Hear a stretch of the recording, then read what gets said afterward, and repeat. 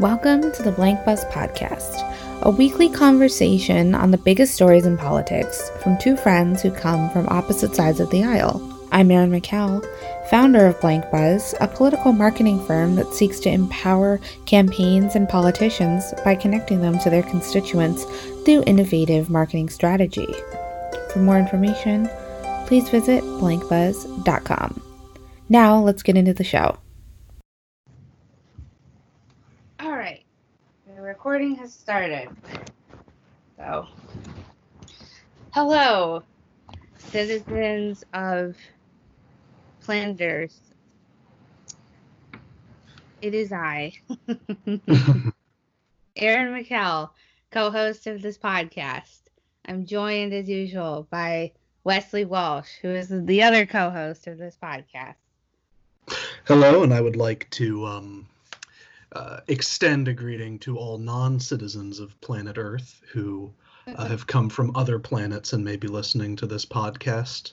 My co-host may not care about you, but I do. I don't. Okay, so there's no, by the way, because like my grandma's really into these like alien shows and whatnot. It's all fake. There's no actual evidence because people are like, oh, the CIA knows all this stuff with Area 51 and whatever and has all these secret files. It's not true. Yeah, it's all bullshit. Yeah, it is. So I don't believe in extraterrestrial life because there's no evidence for it. Anyway, I'm open to it conceptually. I'm very doubtful that it has visited Earth. Also, ancient alien shows particularly piss me off because I spent a lot of my time studying ancient cultures, and there weren't aliens then. Go talk to my grandma. It's not a mystery how they built the pyramids. They did it with slaves and math, both of which they had in Egypt. Although actually even the slaves issue is a little more complicated. It's hard to define the institutions of ancient Egypt in that way. And really, I should say enslaved people. Wesley, we have to rein it in. Yes. Yes, okay. Sorry. Wesley has this really bad habit of like going on a tangent all the time, so I just needed to nip this in the bud before it takes over the podcast. Maybe this is our pivot. You like over prepare. That's your problem. Not really. So, you just get over anxious. Yes. Yeah, okay. So, I feel like there's a lot going on this week also. Like, I don't even know where to begin. Well, let's start with it's May 9th. And that means it's a very important person's birthday. John Brown hacked enslavers to death with a broadsword. Hero. Great man. It's his birthday. Shout out. Hope you're doing well where you are, bud. Alrighty. I have no idea who that is. So John Brown? No. Like what more? Could you have a more generic name than that, by the way? Okay, John Brown, before the Civil War, lived in Kansas, led a small revolution of enslaved people to take out their to free slavers in Kansas. Mm-hmm. Yeah. Okay. So, all right. We've spent like 6.5 minutes talking about nothing. So now that we've talked about May 9th, I was going to say, why don't we talk about the state of quarantine right now? Because it is May 9th. We're about 7 weeks or 8 weeks into quarantine for most of us. And a lot of states are beginning to reopen. I believe about half or a little more than half of states have taken some measure towards reopening.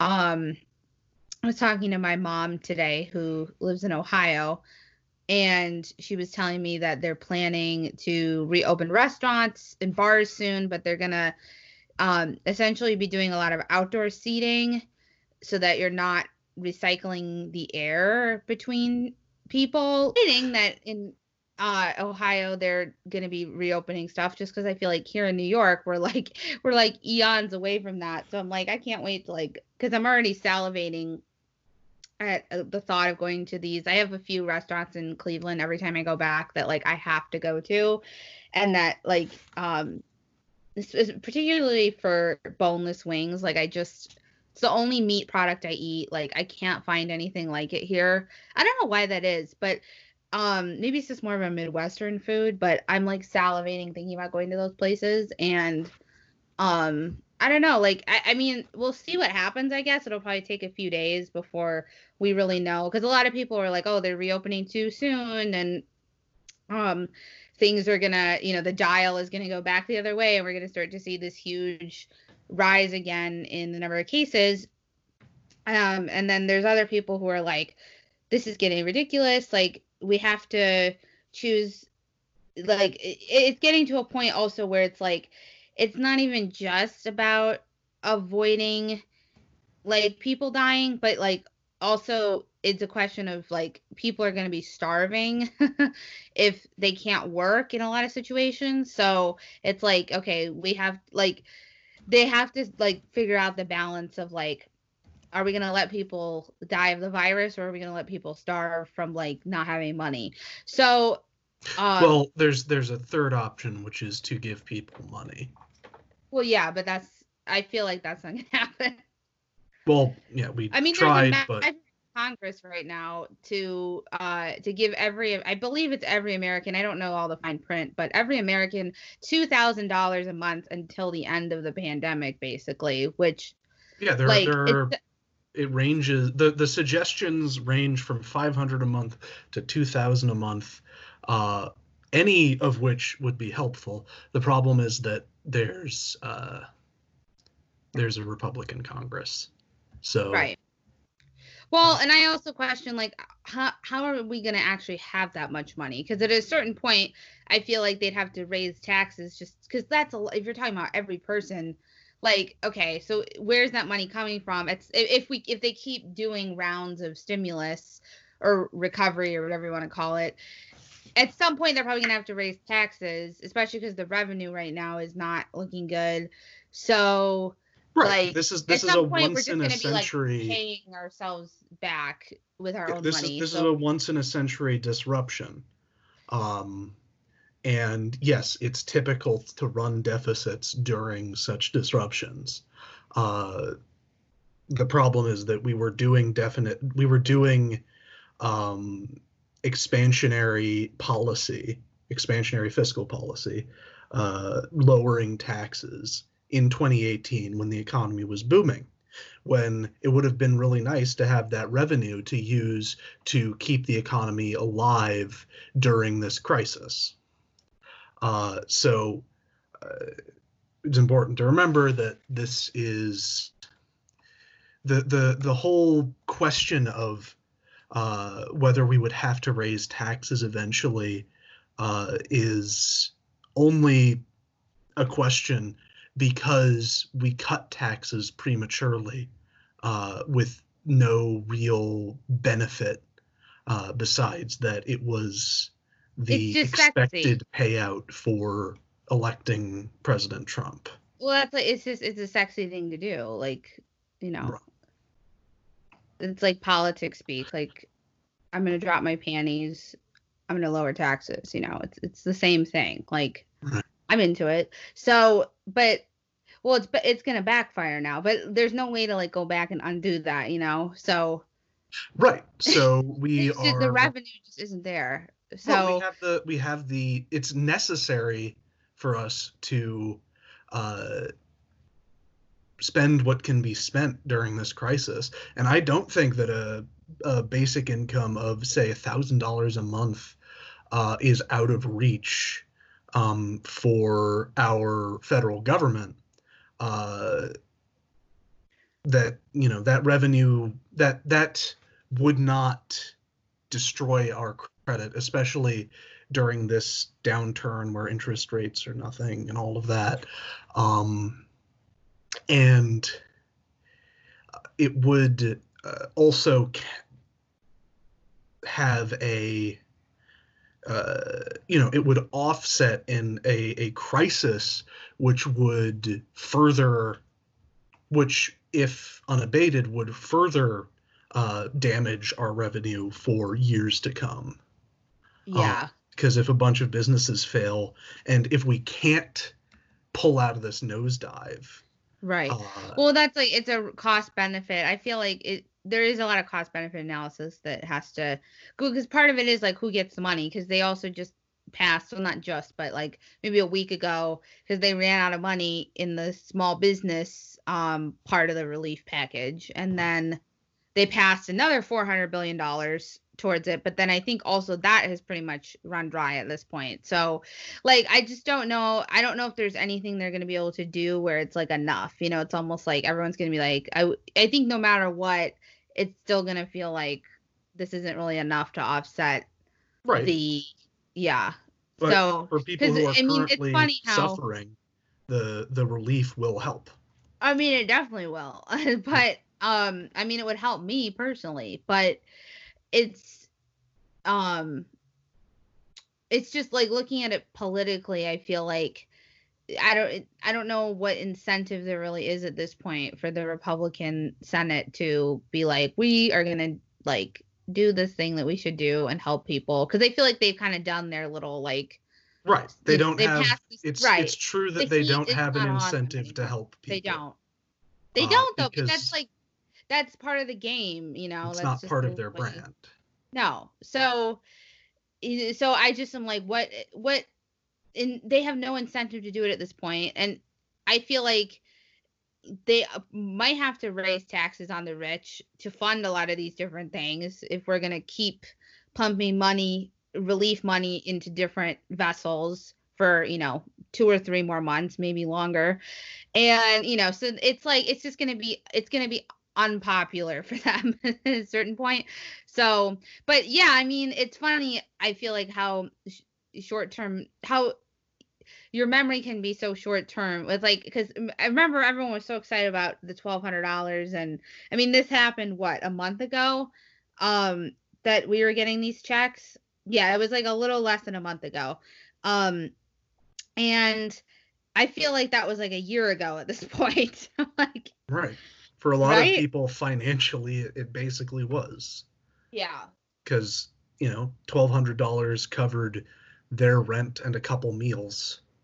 So I'm just saying that the solution they're looking at is like, well, if we reopen, then people can generate their own money through working and things like that. And then we don't have to, it's like they can kind of take their hands off and just let it play out. Obviously, Right, but the downside is that right. people die. Yeah.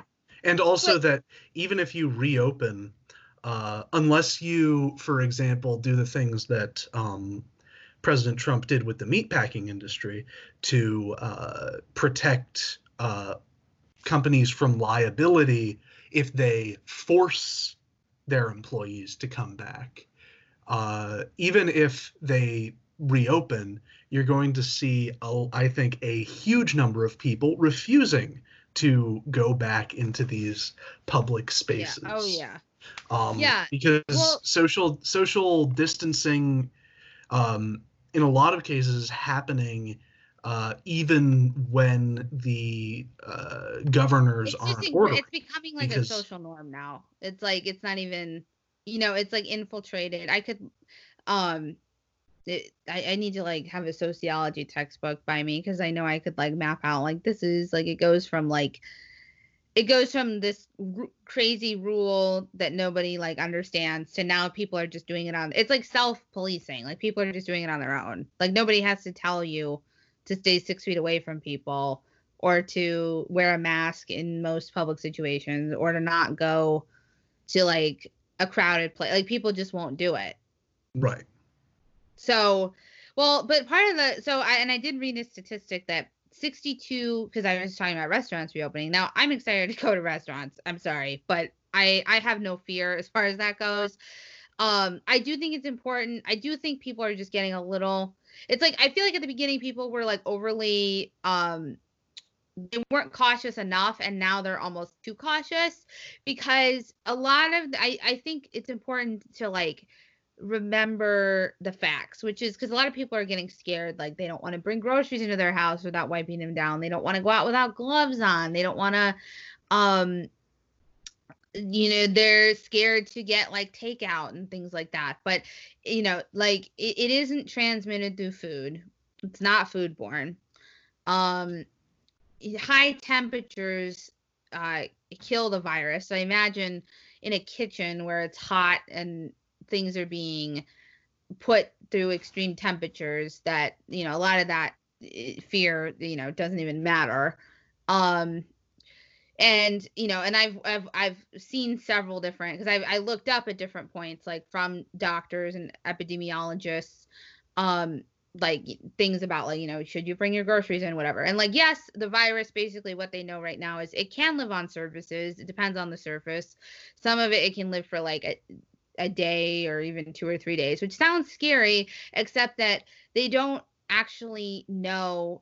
And at this point, they don't have reason to believe that it transmits from the surface to you and then infects you, if that makes sense. Like, just because it can live on a surface doesn't mean it can like hop off of the surface Right. and like into your nose, So maybe don't lick surfaces. Exactly. Yeah. So basically, like, if you're wearing a mask and you're not touching your face and you're, sanitizing your hands after you go out, washing them, whatever, like, you should be okay. You really don't need to do all these extra things. People have said, like, there's no harm in it. I mean, there's no harm in if you want to wipe something down because it makes you feel better, like, whatever. But I think some of it is a little over hysteria, like with the restaurants, because 62% of people have said that they would be uncomfortable eating at a restaurant, which is, that's over half. So, and like, I get it, and I understand, like, I think part of it's just, we haven't, it's even like an exposure thing. Like, we just haven't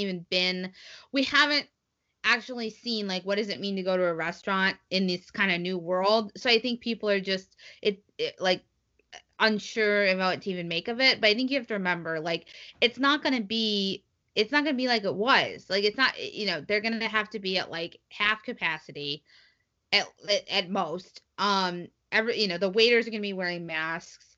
I think people are going to get temperature checked, from my understanding, for the most part in most places. It's, the tables are going to be 6 feet apart. Like, you're not going to be put into the line of fire. So, I mean, not that you have to go to a restaurant. I'm not, like, I don't think, if you don't want to go, like, don't, like, I guess. But I do think some of it is interesting, where it's, and there's a quote that, like, fear is like more contagious than anything. And I do think that this is really showing that, where I feel like it's almost just the fear that people have more so than like the reality. Because, like, when you break down, like, okay, this is what it means to eat in a restaurant, like, it really is a low risk situation when you actually look at it on paper. Well, any situation where you're coming into contact with a lot of people is a risk, and the whole point of all of this that we're doing is to reduce the opportunities for the disease to transmit on the margins. And so, yeah, I would have to look at we will need to move forward at some point. Hopefully, considering that at least in New York, the curve is very flat. So hopefully, Yeah. In New York, within this month, we'll be able to move forward with some relaxation, where we move to, you can go out as long as you're wearing a mask and stay 6 feet apart, maybe wearing gloves. And yeah, once that occurs, and once there are clear guidelines for safety in places like restaurants, and those places are deemed safe to be opened, then yeah, as long as you're taking precautions, you shouldn't be afraid to go out and live your life within reason. Yeah. For now, we need to make sure that any reopening happens safely. So let me ask you on that question of would you be comfortable eating in a restaurant? Like, where do you stand on that? I would say, well, we went to a restaurant We did. about a week before shelter in place started, and they It was. had, Didn't you think it was fine? I thought it was totally yeah, they fine. they were doing a good enough job keeping people apart from each other. It was sort of people were All the seated tables were at six every feet. other table. Yeah. Tables were further apart. I don't think at that point our waiters were wearing No, they weren't. masks. No, they So weren't. That's probably the one thing that in would the have new to change. world, waiters will be wearing masks. Uh, I would say that in that kind of situation, I would be comfortable. But then there's also the question of can a lot of restaurants probably can't afford to function at half capacity. Especially in New York because of Right. how small everything is and how expensive real estate is. Because a Yes. lot of as you know, a lot of these bars and restaurants are teeny tiny as far as square footage goes. Yeah. So, yeah, it's like, is it even worth it? Which I think will be interesting to see, like, how that actually plays out. Um, and I think even like how worth it is almost dependent on that. Like, I think because if we see that, like, I mean, a lot of places are not even going to reopen. There's a running list on like eater.com that I've been following where they're documenting all the different establishments that have said they're not going to reopen. Um, this isn't a restaurant, but that includes like the UCB is not going to be reopening in New York. Actually, I was really upset about this. This is also not a restaurant, but Yoga Works, which is just like a yoga studio. They're not based in New York, but they're kind of all over the country in different cities. They're not going to be reopening their studios in New York. A bunch of things are just going to go under completely. So, because like, what if, I think that's one of my fears is like, what if they reopen, but then like, only like 20% of restaurants find it worth it here to operate at like, half capacity or maybe even less. Some states are doing 25% capacity to start. Right. Which, And yeah, because a lot of this is just that the half of the economic world is frozen, whereas the financial half of the economic world is not. So right.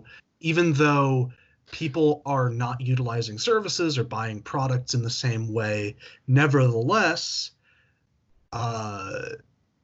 taxes are still due, And even mortgages are like, still due, rent is still due, payments on debts are still due. So all of these financial apparatus that are part of our normally functioning economy don't have any way to stop. And I don't even know how we would stop them. Although yeah. something like a mortgage freeze plus property tax freeze plus rent freeze would be might happen or might have allayed some of this, but it didn't end Because up I think happening. literally, unless they just stopped everything, because yeah, it's one of those things. Because a lot of people are like, we shouldn't have to pay our credit cards or any debts right now, and I don't necessarily disagree because I'm like, yeah, it's super fucked up that like we're still having to pay our credit cards and all these things, but like the reality is though, like they have to pay their bills, and they have to pay like the people who are the big lenders and companies who are giving credit and loans have to pay um, their bills, and a lot of that is like stocks and investments, and like if those things don't have any funding, then there's like no stock market, and so it's like a domino effect. So they have to basically either like stop all of it or like just let it go, which they've let it go up until now. So, and I think Right.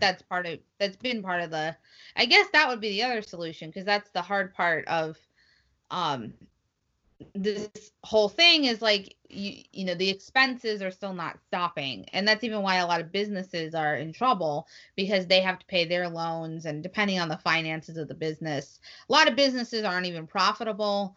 A lot of businesses are relying on like loans, or like some kind of other alternative cash flow to stay alive. You know, so there's all kinds of different scenarios where, like, if you're not getting, just like living paycheck to paycheck, sort of, where it's like, if you're not getting that constant revenue, you have no way to like pay your bills, and then you're going to go under. So the only thing, you know, the reverse, instead of like giving people a bunch of stimulus money or relief money, is to basically just cut all their expenses, so then they don't have to pay anything. um but, you know, obviously that has a whole different, I don't know, that's never even really been done before. So I don't even Right. know if you can predict, like, what are the consequences of that. So it's a really sticky situation. The other thing I wanted to ask you about with this, well, and I kind of mentioned it a little bit, is part of the concern with some of this reopening is that people will just flock to whatever place is open. Um, you know, so it's like, that's why they've been kind of emphasizing doing things sort of on a regional basis, and um so that people aren't just flocking to, you know, one city or one state. Because there was actually, the University of Maryland did some research on Georgia, which has kind of made themselves a test subject at this point. Because they were, I think, the first state to completely reopen. And so after, so Georgia, since they reopened about a week ago, has had over 60,000 people visit their state from neighboring states. Um, and of course, the biggest influx of people, guess what state they came from? New York.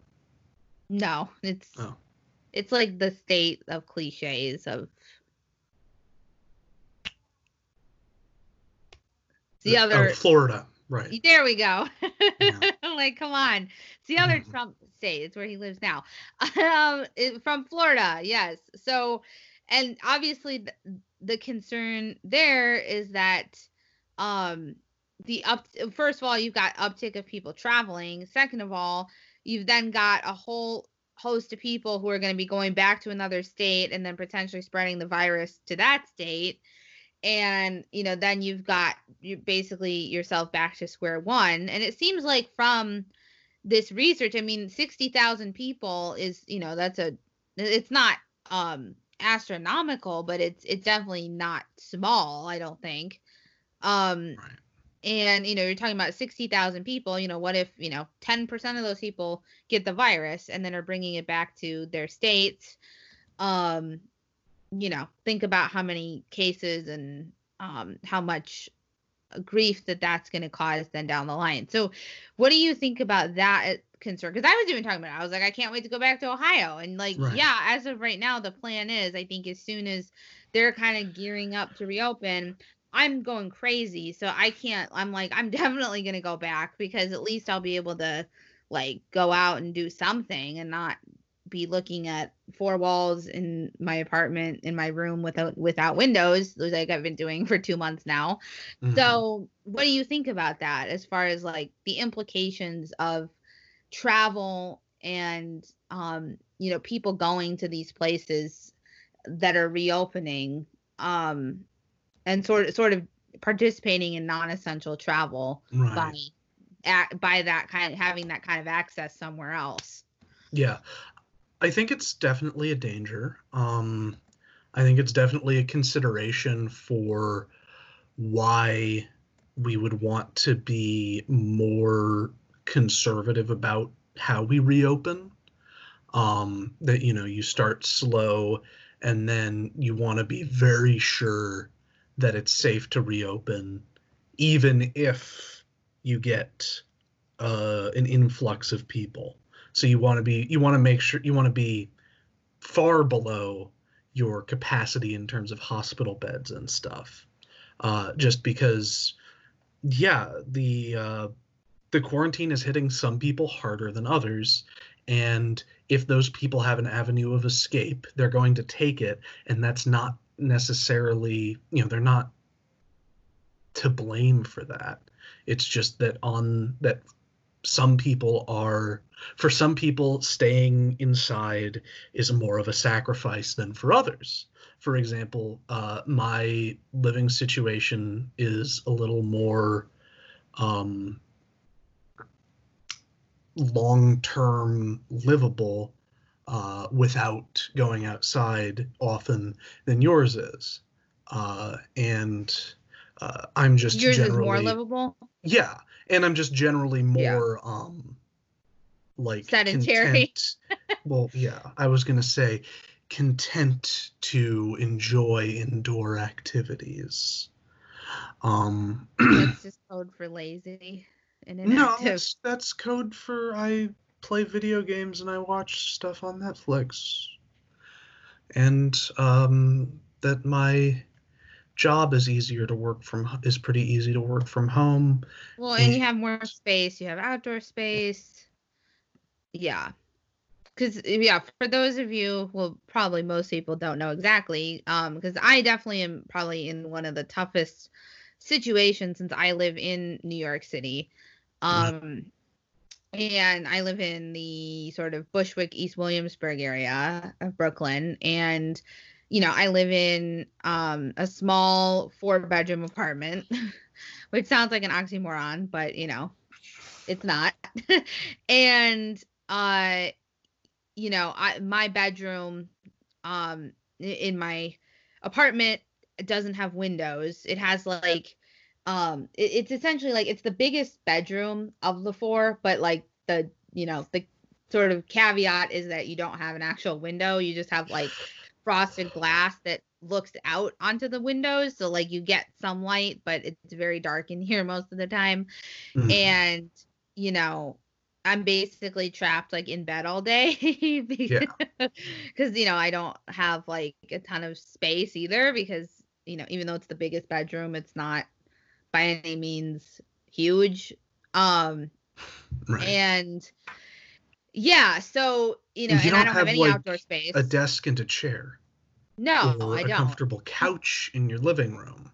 No, because our common space is very small. We have like a few chairs, like not even real chairs, like just like almost like folding chair kind of chairs, and like we have like a settee, so it's not like a real couch. It's like kind of like an ottoman, I guess you would say. It's not really real furniture, and it's very Instagrammable because there's a bunch of plants and you know what I'm talking about, like the curtains and the big floor to ceiling windows. It's very Instagrammable. It is, but it's not like livable. It's like Instagram versus reality kind of. And so there's no real like common space that I can go and like hang out. There's no outdoor space. We don't have like a yard. We don't have a balcony or anything like that. There's nothing. So like I really have very limited options as far as like even getting out of my bedroom. So yeah, it's hard because I'm stuck here. Like basically sitting in bed for pretty much the whole day doing something or other.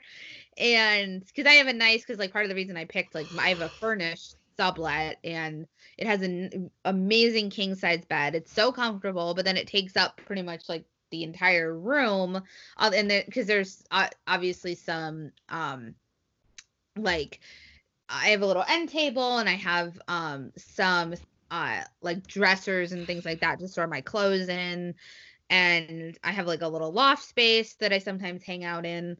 But other than that, like that's really the entire room. So I really don't like, my bed is the most comfortable place because I don't have a desk, or there's not really room for that in here the way it's set up, which was my choice because like normally I don't really like work at a desk. Normally I'm more of like a coffee shop worker or something like that. I don't normally like want to necessarily spend a lot of time in my apartment. I mean, that's New York. Like you don't come here to spend a lot of time in your apartment. So, a lot of times that's the way it is. So, I was prioritizing like comfort and sleep, and over anything.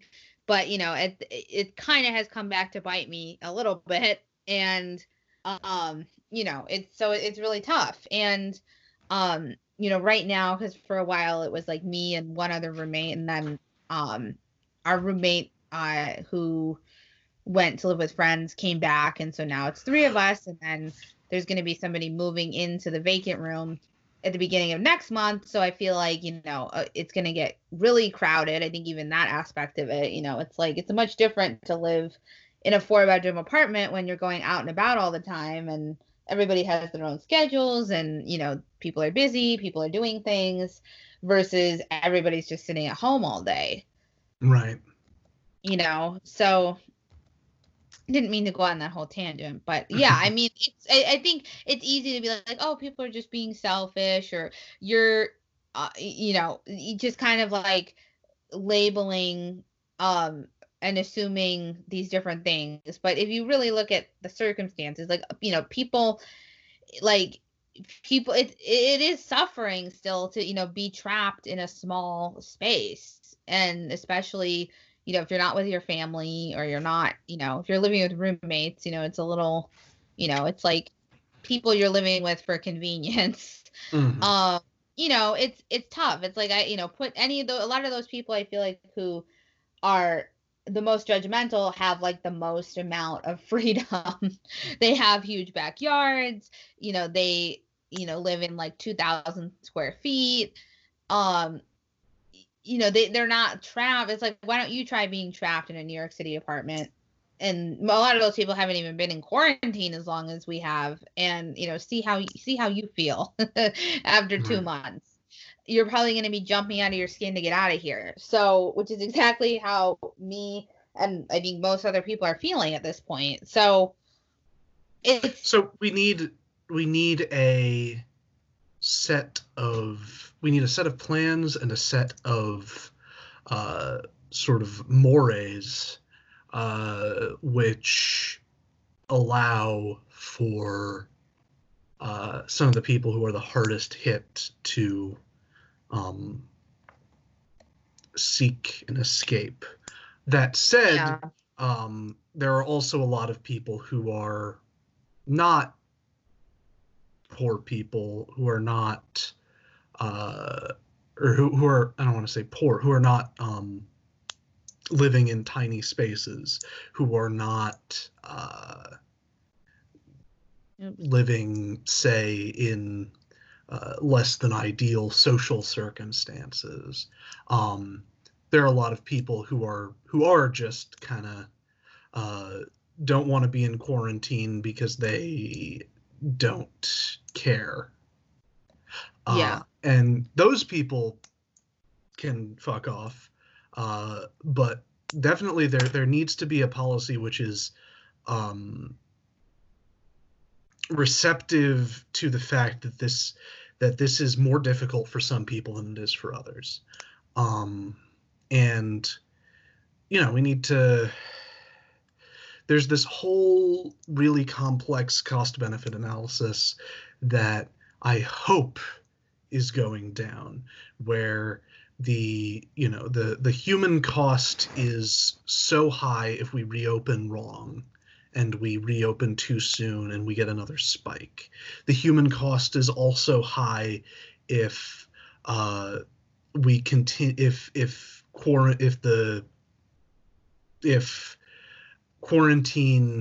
I think even all of the costs are too high, because if you think about, like, I was talking actually to my mom earlier today about this, because like, think about, because they've said, like, in New York State specifically, I know that because they've said that it's sort of like a dial is how they're thinking about it. And they're going to sort of watch the dial, and there's like 12 phases of reopening. It's very complex here. And they're going to go like phase 1, phase 2, phase 3. Then let's say we get to phase 3 and we've got another spike, then they're going to go back to phase 2. But I'm like, think about, like, even just think about the first of all economic toll that would take. Imagine it's like people are getting their jobs back and then it's like, just kidding, like you've got to go back into quarantine. And like, how do you like organize that? And it's like, people having a job 1 second, not having a job the next second. Second of all, even just think about like the emotional and psychological toll that that's going to take for people getting their freedom back, Right. and then having to go right back into quarantine. Like, that's, I feel like it'd be even worse to be in that situation. And people are going to be even more restless and frustrated if they're constantly, and I feel like even just this mistrust of government and things like that, if the rules are constantly changing, I think all of that's only going to get worse. Right. And it's just gonna, I think it's just gonna be like cause for absolute chaos. Yeah. I want to ask you one more question related to that before we pivot. Just because we've been talking about this for like 40 minutes. Yeah. Which is actually about Obama, which I don't know if you heard. I like, because I wanted to get the exact. Oh quote, yeah, I was gonna ask you. Oh, you wanted to bring this up too? Oh, why don't you ask me? You don't ask me no questions. I always say that. So, yeah.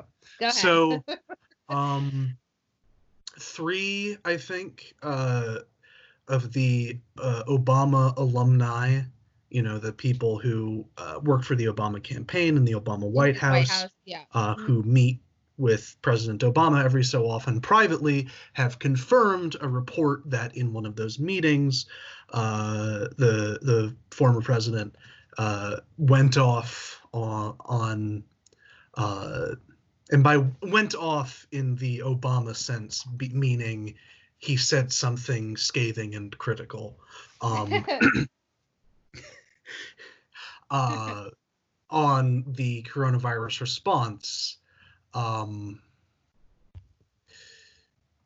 That he called it an absolute chaotic disaster. So, what do you think of this? I guess the question I want to ask you is, do you think Obama said this with the intent of it leaking? I mean, what other intent is there? Right, I guess. At this point, like, honestly, because that is sort of the only way he communicates with us nowadays, is right. Through leaks of private conversations he's had. I mean, that's the thing with like because the precedent of former presidents is like, right, they kind of leave the political arena because like being too candid would sort of jeopardize the democratic process, right, through influence and so it would be like an overstep. And so like the only way he can really comment is like indirectly. So yeah, I mean, I don't think you say something. I think at this point, even just like, I don't, even if you're just Susie down the street and you're saying something, I feel like there's just nothing that's like totally private anymore because of how easily we can document things. And like, I feel like if you say it, you assume others will hear it. So, right, especially if you're like, a former president. So yeah, I'm sure he did. He might have leaked it himself. I don't think I doubt that. Well, like, meaning like he like knew about the leaking. But yeah, like I definitely feel like that's like his way of like, it's like an alien. Like we're going back to this, like, sending their little signals or whatever. Yeah, like, I mean, it's interesting. And I was thinking about like, how does that like play into, because a lot of people are talking about the presidential election, which I feel like nobody's thinking about. It's just kind of, it's so weird that because normally right now I would be gearing up, we'd be like right close to the convention, right? It's like, and like all of that is just like kind of, all the wind's kind of taken out of those sails a little bit. And so because I think Obama's such an influential figure, and people have this weird like he's like, he can do no wrong. It's almost like Beyonce, like in politics, where it's like he can do no wrong. Everybody's obsessed with him. Like, how many people are like that nowadays?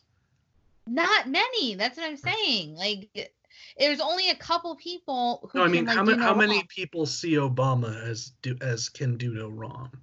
Oh, I honestly think it's a lot because I see so many people just like on Instagram, people I follow, just like normal everyday people who are like, bring the Obamas back, and like I want, or like I want Michelle Obama to be Joe Biden's running mate, or like I miss like the good old days with the like they'll post something of the Obamas and like it's the good old days, and like I'm serious, I never Well, see. yeah, I think that's definitely a through line. Yeah, okay. So I guess I see what you're saying. Yeah. Do you see? Yeah, it's like this That nostalgia, like the people, there's a large contingent of people who are nostalgic about not having had to pay attention to politics because it was just sort of, you could look at the news every couple of weeks and be fine. Yeah, which I mean, it drives me crazy because, well, I don't like Michelle Obama, but Yeah. because, which I don't even want to get into that, but like Right. a lot of these policies that people claim that they hate that Trump is into are just things that he continued that President Obama started. I think one of the best examples is the border policy. That was Although President even Obama that who that started. that was that was President Obama's policy as a concession in order to get DACA. That he made this deal with the No, devil but in his order to big thing increase border was, enforcement. but his like their strategy was deterrence.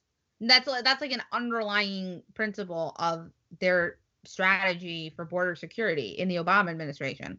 Right, because they greatly ramped up border security as a Okay, concession. but regardless of the concessions or whatever, I'm just saying when he did it, it's like crickets, nobody cares. But then when Trump continues it, it's like, this huge uproar. I just feel like Right, there's this, because if Trump Trump's not doesn't making a concession in order to accomplish something. He's just enacting a cruel agenda for the sake of the cruelty. you're following the same, okay, but I'm just saying that's not the only example. That was just one, but like I feel like there's this certain Okay, hypocrisy. try me on the others. Let's go. Oh my God. Okay. So no, but we've talked about this. Like, there's this, just this. I feel like there's people just love President Obama for whatever reason, like, which is fine, I guess. Well, But I because do think he's he very was influential. The point I'm trying to make is I do think he's very influential because of that. And I think, like, even, everybody was so curious as to when he was going to endorse Joe Biden. I've never seen any of that kind of thing for a former president. Like I don't ever remember people being like obsessed with an endorsement like that. And well, I think Bill Clinton had a similar reputation during the Bush years, by and large. okay, Like, we miss Bill. Um, Granted, both of us are too young to remember vividly, but I think I generally got that impression about Bill Clinton, that it was fairly similar to how Obama is now. okay, let me finish up. Okay. So I'm gonna like I think he said it for a reason because I was like the full quote from it. Is because he said like the election's coming up on every level. It is so important because what we're going to be battling is not just a particular individual or party, or fighting against is these long-term trends in which being selfish, tribal, divided, and seeing others as the enemy has become the stronger impulse in American life, which Obama has this thing about like tribalism that he talks about a lot, but that kind of plays into. But I do think like that's like his goal is to influence. I think anything he says, it's to try to influence the election and to like hopefully swing it in the other direction. I think that that's probably his goal at this point with any of these comments. And like, I mean, and I think it could work. Like, I think the more you kind of hear from Obama and criticizing Trump's response, I think that only works in Joe Biden's favor. So I think he could be a powerful tool, almost of propaganda in the other direction, in as far as like influencing influencing, I think morale, mindset, even getting people to the polls, Sure. which is going to be a Absolutely. challenge. So yeah, I definitely think I think he said it for a reason, and I do think he expected people to hear it. So I think everything he does is pretty strategic. Okay. Yeah. I'm inclined to agree. I might take the softer stance, which is like it's not necessarily calculated, but he knows that when he says stuff, it's going to go around. It's Of not course. necessarily a calculated, this is the pull quote that I want to appear in the news. It's more he says things with the knowledge that that if it's juicy enough, people are going to propagate it, and that he knows Yeah. that he has no control over that. No, yeah, I don't disagree. I don't necessarily mean calculate in a bad way, but just I think he Calculate thinks isn't there's necessarily bad, it's but no, it's not. I It's very don't think opposite of that Trump. So Obama is like working from the shadows in the way that I think a lot of people have perceived him, especially because of that one phone call he made to Pete Buttigieg before Super Tuesday. I think yeah. think he's definitely operating in order to in what he thinks is the best interest of the party, but I don't think he's a puppet master. So it seems like this is becoming her issue, and so she did this 45-minute sit down with Tara, and it was a really good interview. I mean, I like Megyn Kelly. I think all the people who hate her just don't like that she's a conservative, which she's actually an independent technically, but Lots of conservatives are actually an independent. I'm actually an independent. It's the So most thank you. popular grift Thank among you. conservatives. Thank you. Anyway, so I think they don't like her. She's smart. She knows what she's doing. They don't like her because of her views, not because she is a very good journalist. So, um, yeah, and I wanted to talk to you about it. You did watch it, right? This was your homework last night. Okay. Yes. So I just found it fascinating, which I didn't even think I was gonna find it that interesting. Well, I never heard her talk or seen her. I don't know if this was the only interview she did.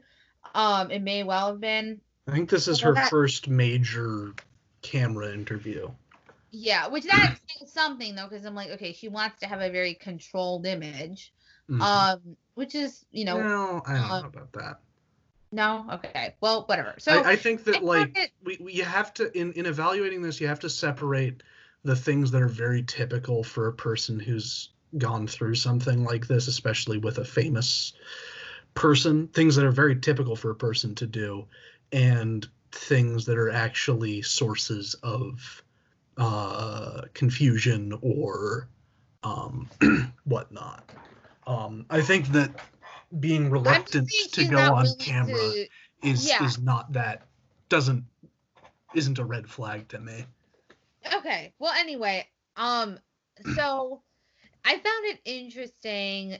Well, one of the things I found it just because when it actually kind of struck me a little bit, when she was talking about what exactly happened and reliving the incident. I don't know how to explain this to you other than because I know this, which I didn't know if I didn't think I was gonna say this on the podcast, but I don't know how to say it without saying it basically. So because I feel like there's a couple of instances of trauma where if I talk about it, I have some of the same visceral reactions. I don't know how to explain it other than that. I don't know if you notice that. It's hard to explain, but if you watch I don't know, you just your voice kind of catches in your throat and do you know what I'm talking? It's just this. I don't know how to explain it. It's just and I saw that and that kind of stunned me a little bit just because I know I was huh, it's very hard to fake that. It's very, very hard to fake that. Unless you're an amazing actor, because there's just certain subtleties. It's not even crying, or it's just these certain subtleties you can see where it's just you have to access this different part of yourself, and it's this kind of shift, and it's hard to explain even in words, but it's very hard to fake. she could be the most amazing actress. I mean, like, I don't know, like, I don't know if she's been rehearsing this for 3 years, like, who knows? But, Right. and that's kind of stunned me and almost made me go, like, how am I gonna, like, almost not believe this, seeing this? And then, but then I found it curious that, like, she had such a reaction to that, but then in the beginning they kind of glossed over it. But I don't know if I don't think her name is actually Tara Reid, or her name wasn't, because she changed it.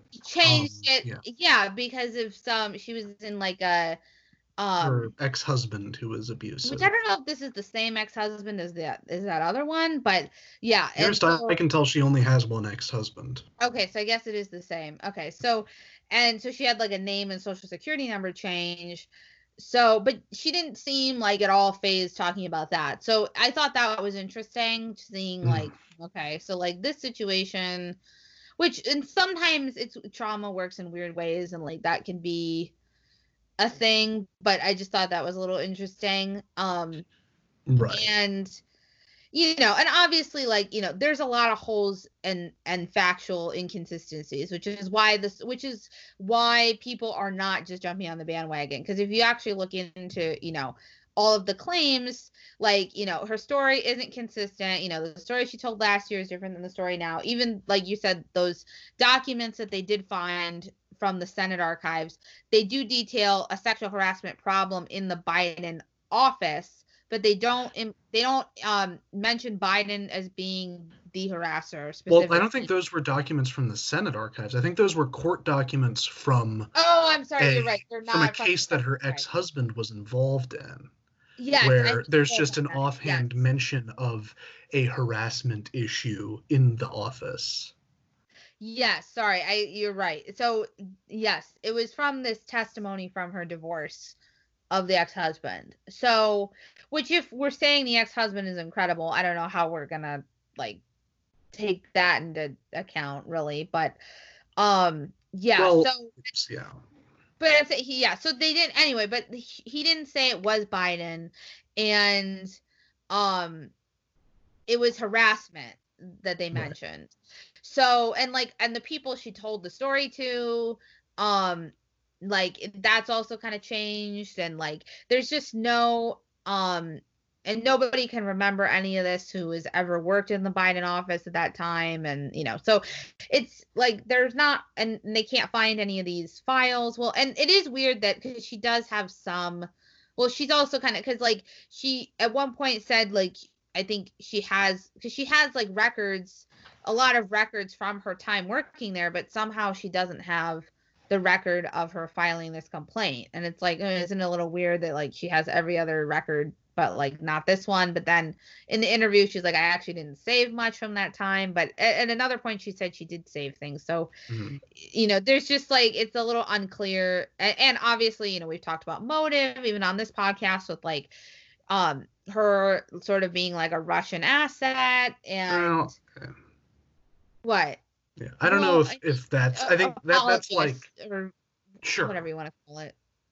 Sure. In 2018, she seems to have gone through a political transformation from mainstream Democrat to more having a harder, critical of U.S. foreign policy edge, pro-Putin edge, etc. Yeah. And she... Were you going to say something? Yeah, some of this is stuff that we discussed either the last episode or the episode before. Yeah, I think it was the episode before. Yeah, like, it is a very, like, complicated story, actually, because of just all of these factual inconsistencies and context and stuff. And also that at the beginning, it seems like there were a lot of ethical breaches by the Intercept staff, which was the publication that broke the story, that I think it's Katie Hill and Nate Robinson. Yes. And apparently Nate Robinson called up her brother to remind him to mention, to, like, call back the people who interviewed him to mention more strongly the rape allegation. And so that's another whole dimension The where witness tampering, those, well, basically. yeah, so those people in Yeah. particular, I think, bear a lot of responsibility for the confusion that either they've drummed up this false allegation, which is abhorrent, or they've tampered with a case and sort of robbed this woman of a chance at vindication, which is also abhorrent. But see, this is the problem with what I'm saying with when you're just doing a case by like a civil trial, meaning journalists are, it's a journalism, right, court it's of an public investigative opinion. piece, exactly, versus it's a legal case. Is that this is what happens because journalists don't know how to do all these different well, how to balance all these there are ethics. journalistic ethics. It's just that Robinson and Hill sort of straddle the line between journalist and pundit, and I know, but I'm saying there's not a lot of consequence. They like breached it's those much ethics. different. Yeah, right, there are but no it's much different if you're, because literally if this happens in a trial, your trial will just get thrown out and they'll like you basically can't move forward because right, you can lose your the license evidence. to practice Right. law. Exactly. That's what I'm saying. I'm just saying the stakes are a little bit higher, and like this is why things like that don't happen as often in a legal case because there's like much higher stakes. So versus like these journalists can kind of just be like sorry and just kind of like ride off into the sunset, and because very few people are going to remember their names anyway. Exactly. So that's part of, I think, this whole thing where it's gotten so complex. And I mean, this is, I think, I think one of the bigger things I'm like taking away as a question is like, okay, because I think the people who are like, you're Democrats are being hypocritical, their perspective is that you said, meaning like Democrats and like liberal people and all the Me Too people and everyone in that circle, you said that we should believe like all women all the time, no matter what, like point blank. And now you're taking that back and saying, well, if there's factual inconsistencies and witness tampering and, bad reporting and, not any actual like evidence and, if there's these sort of gray areas, maybe we should think twice.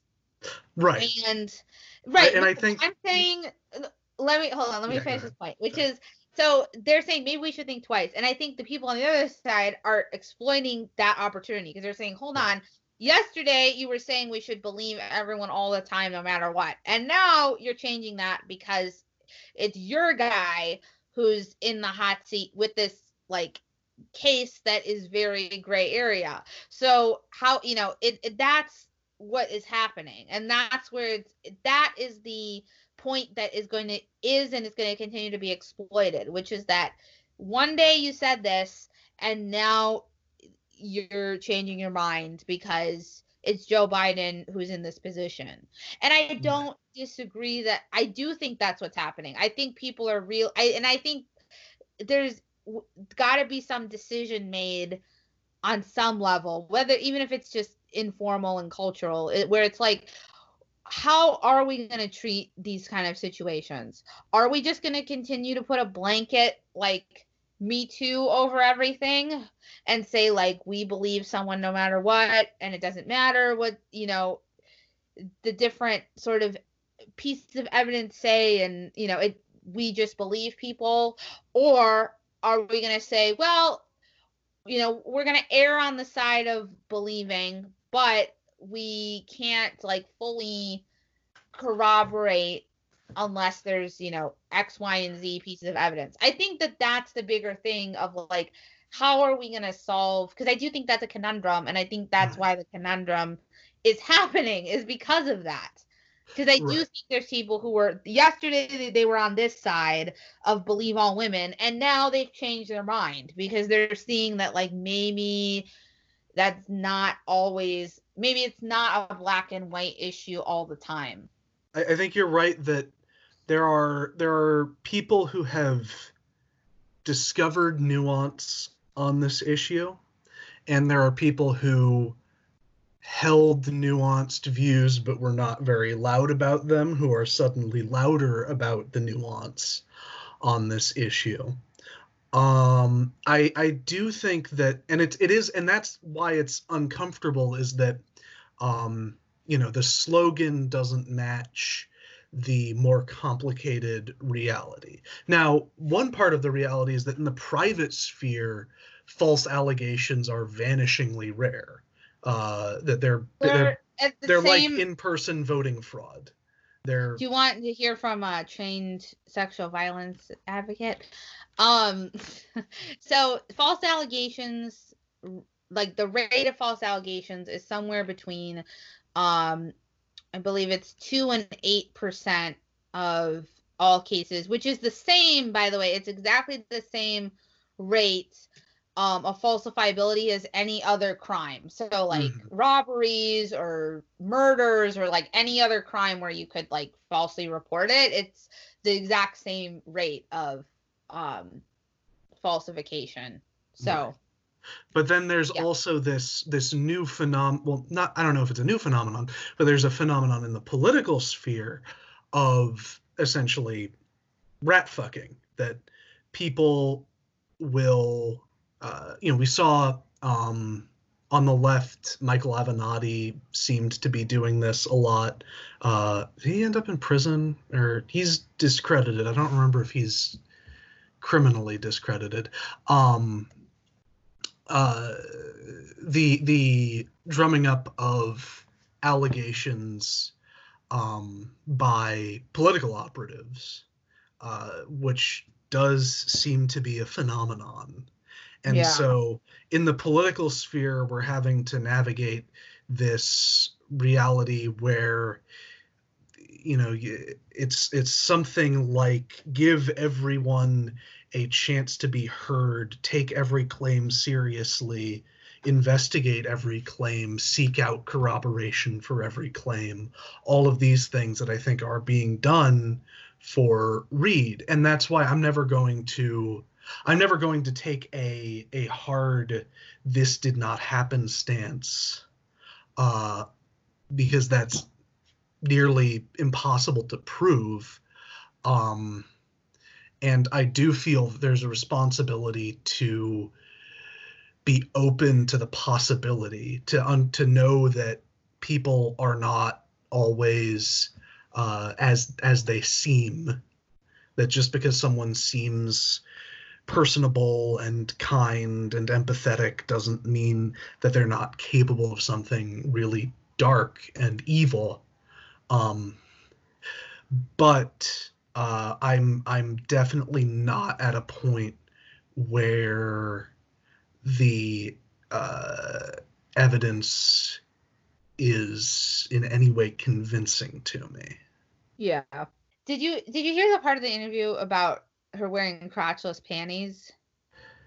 Yeah, that's odd to me, okay. But yeah, isn't that weird? Like that's the one thing where I'm like, it seems like really like, convenient. Like, right. And actually the one other thing I wanted to ask you about this is, do you think this could just be a consensual thing that was gone wrong? Because listening to the story, I was like, I almost feel like he thought, like, if we're just going by what she said, like, it almost seems like he was hitting on her and thought she was into him through some, other source, which, I mean, that happens. So, like, people are like, oh, this girl's into you, right, whatever. But like the best practice in that finish? case. Okay. Let me finish. Okay, I'm just saying, let's just assume, let's just say, it just sounds like, it didn't sound like, because then, when he was like, I mean, he seemed, I guess, like, and she said she was struck by him then saying, like, you're nothing to me or whatever. But his ego just could have been bruised. Like, I don't know. He did, like, back off, though. So I'm almost wondering if, yes, he would have had an affair or whatever. But most married people have an affair in their life. So it's like, you're just calling this guy blue at this point. I know it's like, it doesn't meet the fairy tale expectation, but I'm just trying, it's like, it's a thing that happens, okay? So, like, that's the worst it would be. Do you think that that's possible? Because I just listening to the story, it kind of sounded like that to me. And I thought the crotchless panty thing was weird. Yeah, I'm not gonna. I don't want to speculate on like panties just like for like you just right. don't. As a girl, I can tell you're not just going wearing like crotchless panties just like on a Tuesday. Like I don't like to wear underwear really like at all. But like she was. She did say that, but like I'm just saying it's weird to like. I've never done something like that. Like and I've like worn lingerie for people, but I've never been like, oh, I'm gonna like go to this like work thing and then have these crotchless panties on or something. Like because the whole thing is like you want like and crotchless panties. They're not like the whole point of it is that it's not actually functional. It's like so it's purely like sexual, right? So it's like because some people really like lingerie and like really get off on that. So so like but it's not really like underwear. Like it's not serving any underwear function. So like so you're only kind of wearing that for a specific reason versus like if you just don't wear underwear, it could be like a lot of times it's like comfort or whatever. But I just like something like that is just like so specific. So it's just that's what I think is like strange about it. It's not even like a thong or something. It's like crotchless underwear. Like you don't just wear that like just for fun. Like there's a reason you're wearing it. Because it's not like comfortable or functional. Like it doesn't make sense to wear. Yeah, that was a detail that jumped out at me as odd, but I don't know. Yeah, she says that was the detail that the most sounded like getting a question you didn't expect. Yes. And saying something, which or she could have just made it up, I guess. Well, yeah. But, yeah. But I don't. Like, you don't know. Yeah, it's. You're so uncomfortable. Sure, yeah, of course I am.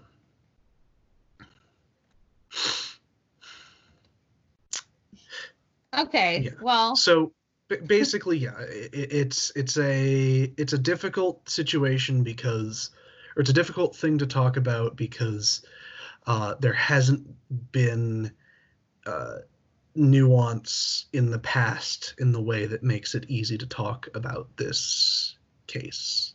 Right. Yeah. So, gosh, we've been going for over an hour and a half. Is there anything else on your list that you had that you wanted to talk about? I believe that's it for me.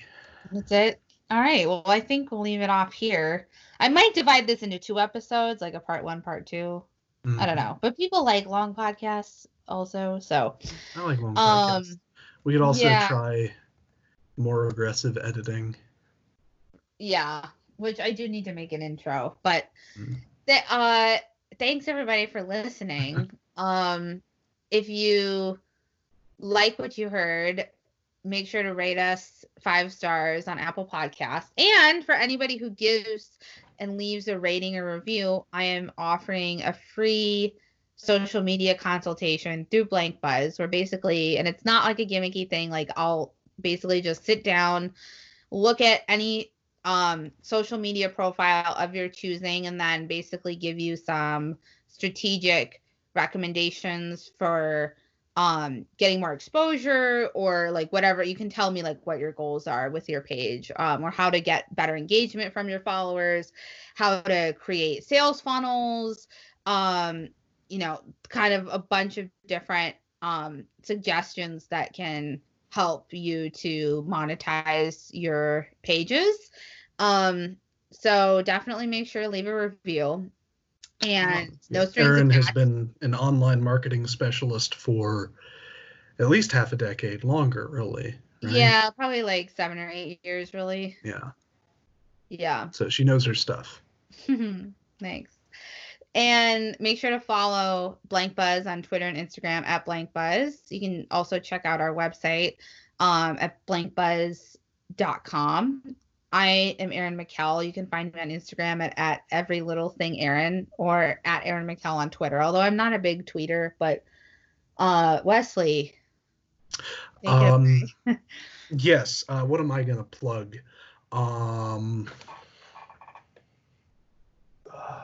Your just Twitter? got my Twitter, Indiana Walsh, like the state and my last name, and Progress and Poverty by Henry George, John Brown. Never hurts to read up on him, and the Masters of the Universe coffee table book by Emiliano Santalucia, which I've really enjoyed. All righty. And with that, we will see you next week.